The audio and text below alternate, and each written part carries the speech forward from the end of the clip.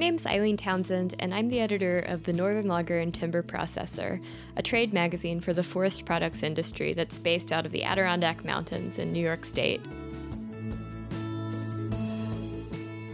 So this last year has been one of a lot of ups and downs when it comes to international trade of wood products. 2018 brought us a lot of uncertainty, and as Americans in the forest products industry know very well, we watched our trade relationships shift dramatically with two major trading partners, China and Canada. So this month on the podcast, we're going to dive into the quote-unquote trade war with China and the ongoing softwood dispute with Canada. As always, we've sought different voices in the industry to make sense of what we've all been hearing on the news and from our neighbors. Like our member base, some of our experts on this episode believe that fairly orchestrated free trade helps, not hurts, our industry, while others believe that increased tariffs and trade restrictions strengthen the American economy. And some of our guests work hard to present without a bias. So we appreciate hearing from all these voices. First off, we heard from Mike Snow at the American Hardwood Export Council. Mike gave us context on China and our relations with China over the course of the last year. Of course, we saw July, August, September. We saw significant drops from the previous years. We did see a bit of a bounce back, a pretty strong bounce back in October. And I think a big part of that was trying to get things in there before the original January 1st date when it was supposed to go back up. It'll be really interesting to see what November and ultimately December are, but unfortunately we should have November's now, but with the government shutdown, the Ag Department website that tracks the shipments is also shut down. So we can't access that data right now. A little bit below 2000, year on year, we're a little bit below 2017, but actually higher than 2016, which was the second leading, the second biggest year ever for exports to China. So in a couple ways you look at it, 2000, as bad as the end of the year has been, it looks like it's still going to be the second best year ever to China. That being said, there are some clouds on the horizon. The reason for that is the first half of the year was really strong, and we were on record-breaking pace through about June. And then when the trade talks started to heat up, and then the tariffs came along, it just absolutely collapsed. A lot of people lost a lot of money in demurrage and having to reship and everything else. But I think on that, it's important to keep in mind that the Chinese didn't change their regulations. They decided to enforce the regulations, which is a kind of a different story. A lot of these shippers, to be perfectly honest, they knew that they were pushing the envelope with these, this Hong Kong pass-through, and a lot of them have been doing it and getting away with it, and the importers have been doing it, and they've been just as guilty. So a lot of them, they knew they were playing with fire there. Dana Cole from the Hardwood Federation provided information on the slowdown of the Chinese trade and thought a little bit about what the future could hold. The current situation is that for the G8 summit, the U.S. and China decided to go into negotiations and kind of put a halt to any further increases on tariffs from either side until March 1st. Again, there was a window opened up, so I think some shipments went out, but I think there's still so much uncertainty in the market that nothing has really recovered to what the industry would consider a positive level. Currently, as of today, I think they're in the U.S. government and the Chinese government are currently today in the process of having trade negotiations to determine how to kind of move beyond this dispute. Everything's been very positive coming out of that. It's very hard to tell what will happen. And then, I would say even after, even if something gets settled and an agreement is reached, number one, it would take a little while for normalized trade relations to resume. And number two, I think that it's going to be interesting to look and see what happens in light of, the Chinese economy certainly slowing down. So, how much of this, it's really hard to tell how much of this current situation is due to the tariff situation and how much is due to the fact that the Chinese economy was slowing down, their middle class is being squeezed, they're not building as much as they were, they're not demanding as much furniture, so they're not demanding as much American hardwood, particularly red oak. So I think there were a couple of things going on at the time that impacted the decline in trade to China. So solving the trade dispute will be one piece of the puzzle. How the Chinese economy responds to that will be another piece. John Bartow, Executive Director of the Empire State Forest Products Association, gave the trade organization's perspective on value-added lumber versus log export. I think the biggest thing that we've had is uncertainty in the marketplace. And that's the thing that our members are most after. It's like, can you get to a point where we have predictability and certainty as to what's going to play? It's interesting, when we see tariff numbers in the single digits, there's not a lot of ants, nobody gets particularly antsy about it. But when we start seeing them go into the double digits, it starts looking like that could have a significant impact on our export marketability. So they're anxious to see what will those numbers be. If they're in the, less than 5%, some folks are saying, that's probably doable. We can probably live with that. If they're in the high teens or 20 percentiles, that starts to become very problematic. And again, it's species driven based on value, obviously. And then it also differs between furniture grade kiln dried lumber being shipped as opposed to whole logs being shipped. What we have seen both to Canada and to Asia is significant. Well, the Canadian side, as I said, all the softwood is pretty much going in log form. Hardwood has been going from New York and some of the Northeast states, again, to the Quebec and Ontario mills. There's significant volumes of logs, whole logs going, as opposed to kiln-dried dimensional lumber. So those are important. But in both those instances, so now we go to Asia, and what we've seen over the last 5 to 7 years is a significant shift from kiln-dried dimensional lumber to whole logs, which has been an indicator of China's ability to improve their sawmilling and kiln drying technologies. So that was a big growing marketplace. We had a lot of log brokers and sawmills get into the log export arena. So it's been an interesting position as a trade association to be in.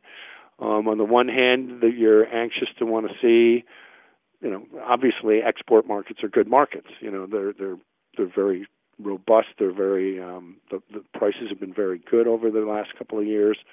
But there's some of this tension between should we be shipping raw logs versus the value added furniture grade kiln dried lumber, and what's the long term perspective on that.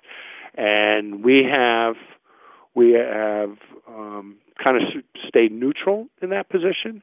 I would say our membership is very free market, fair trade oriented, and they want to be able to provide to their clients the product that they want. If they want whole logs, they'll ship them whole logs. If they want kiln-dried dimensional lumber, they'll ship them kiln-dried dimensional lumber. Although China makes up nearly a quarter of the export market, Canada is the log and lumber industry's next biggest partner.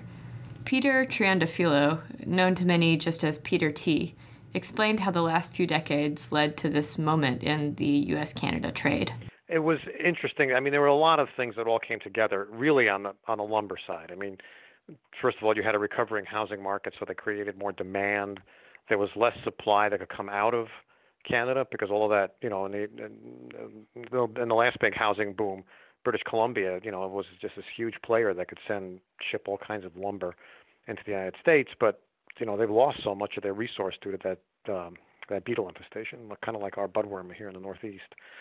So there was a little bit less supply. There was transportation, rail car and trucking issues in Canada, so they couldn't move wood, and there was also transportation issues in the U.S. There were a bunch of mills in the South that had shut down during the last housing crisis, and it took time for a lot of them to come back online because some of them had been just disassembled.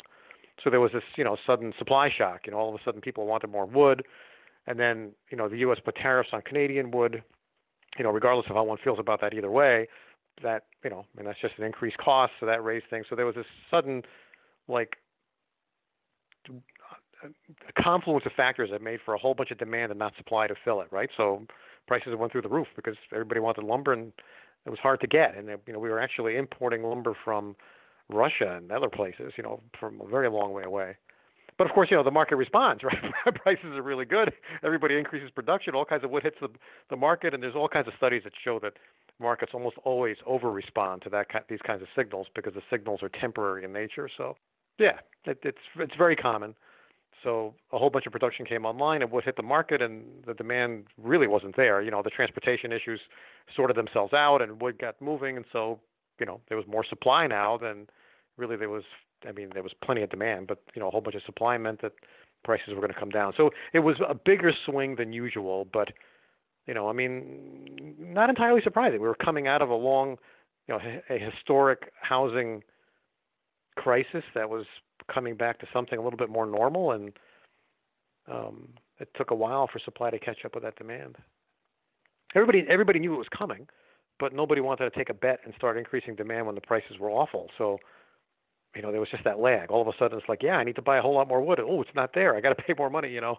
So that's kind of what caused it. And prices for the raw material for the trees, as I said, followed suit, but not to the same big kind of swing because wood doesn't tend to do that. It makes sense that our industry is feeling many ways about this unsure time. A lot of people say that they have cautious optimism about the future. Others say that, they think that people are still thinking too optimistically and that the bottom is going to fall out. It's interesting to hear all of these different opinions. Despite the upheaval this year, mill owner Jason Brochu believes in the U.S. position on softwood trade with Canada.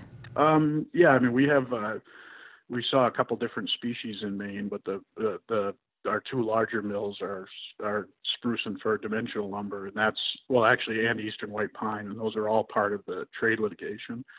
So the Commerce Department has done an investigation, and now they're continuing an investigation, and they've attached duties, some individual company duties, and some just kind of average duties that everybody gets, and those are both countervailing and anti-dumping duties. And so importers from Canada are paying those duties to get to ship their lumber into the United States. Those have been in place for quite a while now, and there's been different levels of either negotiation or duties for the last 30 plus years. It's been going on since the 80s. In the last couple of years, what's happened in the U.S., and we're an example of that, is we've seen dramatic growth in the industry, which is one of the kind of proving points on what the U.S. industry is capable of when we have a level playing field. And the big argument in the trade case is that it's not a level playing field due to subsidies. Therefore, some kind of duties are necessary. So, in the last couple of years, in the United States, the production has increased dramatically, and with current announcements, especially in the South, there's more dramatic increases coming. You're talking billions and billions of board feet. Here in Maine, our company is increasing our capacity by 50%. We're building a new mill. We're investing about $20 million into our company to add production and expand production. A lot of which is due to the confidence that we have going forward, and that our rights are protected, and the U.S. trade laws are being enforced. Nicholas Fontaine is a border mill owner and described the two perspectives that he must hold as somebody who sees things from both sides of the border. this whole conflict is mainly driven by the different systems that take place in Canada versus United States, where logs in the United States are mainly coming from private land sources, and in Canada it's coming from crown land sources. And I believe the biggest issue is on the west coast in British Columbia, where the trees are quite different than here, and the stumpage is a different system, and the U.S. coalition believe it's an unfair advantage, and I'm not going to take a position whether it is or not, but that's basically where it's coming from. When you get here, on the border of Quebec and Vermont, New Hampshire, and Maine, you have mills that are on either side of the border, whether they're in the United States or in Canada, and those mills they buy logs from private land because there's not a lot of crown land in Quebec provinces if you're on the southern part of the St. Lawrence River. So those mills, whether they are in the United States or in Canada, they buy logs on private land from both sides of the border, and at this stage, my understanding is that this is a level playing field, because the allegation of the coalition is that the subsidy is coming from low stumpage, and in our case, it doesn't apply, whether it's any Quebec border mills or any U.S. mills or any of our own mills. And now we have to pay, if you're on the Canadian side, you have to pay a 20% tax when you get your lumber back in the United States, and that's to the detriment of the U.S. landowners, the U.S. logging contractor, the U.S. truckers, because we can't pay as much for our logs in the United States as we would be able to if we wouldn't pay the 20% tariffs. Mike Snow, who we heard from at the beginning of this segment, listed potential markets for mills and exporters, including the United States. Well, again, a lot of small ones. That's the problem. Is there's nothing anywhere near the kind of volume that can make up anywhere near the kind of volume. I mean, the EU has been pretty consistent. The UK in particular has been fairly consistent. We're seeing a little bit of growth in places like China. In places like Spain. We're seeing, the Middle East coming back, relatively strongly. But again, kind of smallish numbers. We're finally, I think, beginning to see a little bit of movement in India. But again, that's going to be a long-term proposition. India's not going to suddenly pick up big volumes overnight. But again, they're running into some of the same issues as China, that their entire wood processing industry in India has always been based on, bringing in imported logs from, Myanmar and from, elsewhere in Southeast Asia and from Africa, and manufacturing them there, and they can't get those logs anymore. So they're starting to realize that, maybe bringing in the kiln-dried lumber is going to be in their interest. And, but again, it tends to be a lot of local manufacturing. India is not producing a big re-export, for manufacturing, for, actually physical manufacturing. They're not putting their money behind that. The infrastructure is horrible. The rail system is horrible. Their ports are third world. So, it's not going to be like a China situation where India is going to suddenly become a big manufacturer and exporter of furniture or flooring. But there's a lot of small scale, production for local use. And local use in India, is a lot of people. So I think there's, I think there is some potential there. But again, it's a difficult market because they're not used to bringing in lumber. It's very, very price sensitive. The red tape can be, just absolutely mind-boggling on what you need to do to get things in there. So it's not gonna. There's not going to be an easy switch, well, China's slowing down. Okay, here comes India. It's not going to work like that. So there's really, nobody else, even, consistent good markets for the U.S. Vietnam, of course, is the one, after China, it's the next one, and Vietnam is still growing, but there's a limit to how much additional, timber Vietnam can absorb. On the positive side, Vietnam has taken over a lot of the, the re-export furniture industry in particular from China. Whereas China now is producing much more for domestic consumption, and a lot of the re-export stuff now we're seeing more and more of it out of Vietnam. But on the positive side, what we're seeing in Vietnam now is we're finally starting to see a lot more domestic development. Hotels, Western-style office buildings, Western-style, apartment complexes, shopping centers, that sort of thing that tend to be big users of imported wood are starting to come online. So we're starting to see, Vietnam become a consumption market and not just a re-export market. It's kind of the same thing we saw, 15, 18 years ago into China. If China continues to slide, who's going to pick up the slack? And I think the answer, there really is only one country that can possibly pick up the slack, and that's the U.S. And it's also the one country where we're doing absolutely no promotion whatsoever for wood. So, I think we're missing such a huge opportunity on things like, like CLT, on using more and more wood for construction. The science is clear. The architects are excited about it. It's, how do you break through the PR and marketing juggernaut of the steel and concrete industries?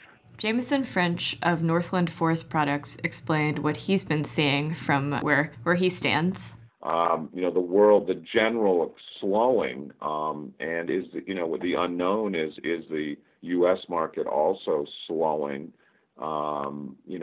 Certainly people in the industry would say it's quiet. Thus all of that. If you are an export buyer, even in a country that's doing really well, like say Germany or Scandinavia or whatever, where there's stable, consumption, you're going to say, like, why would I buy a lot of wood today if, the price may be lower tomorrow? Or, so that's, just like with the volatility in the stock market, all of these factors have created, economic volatility, which discourages people from placing forward orders and planning ahead.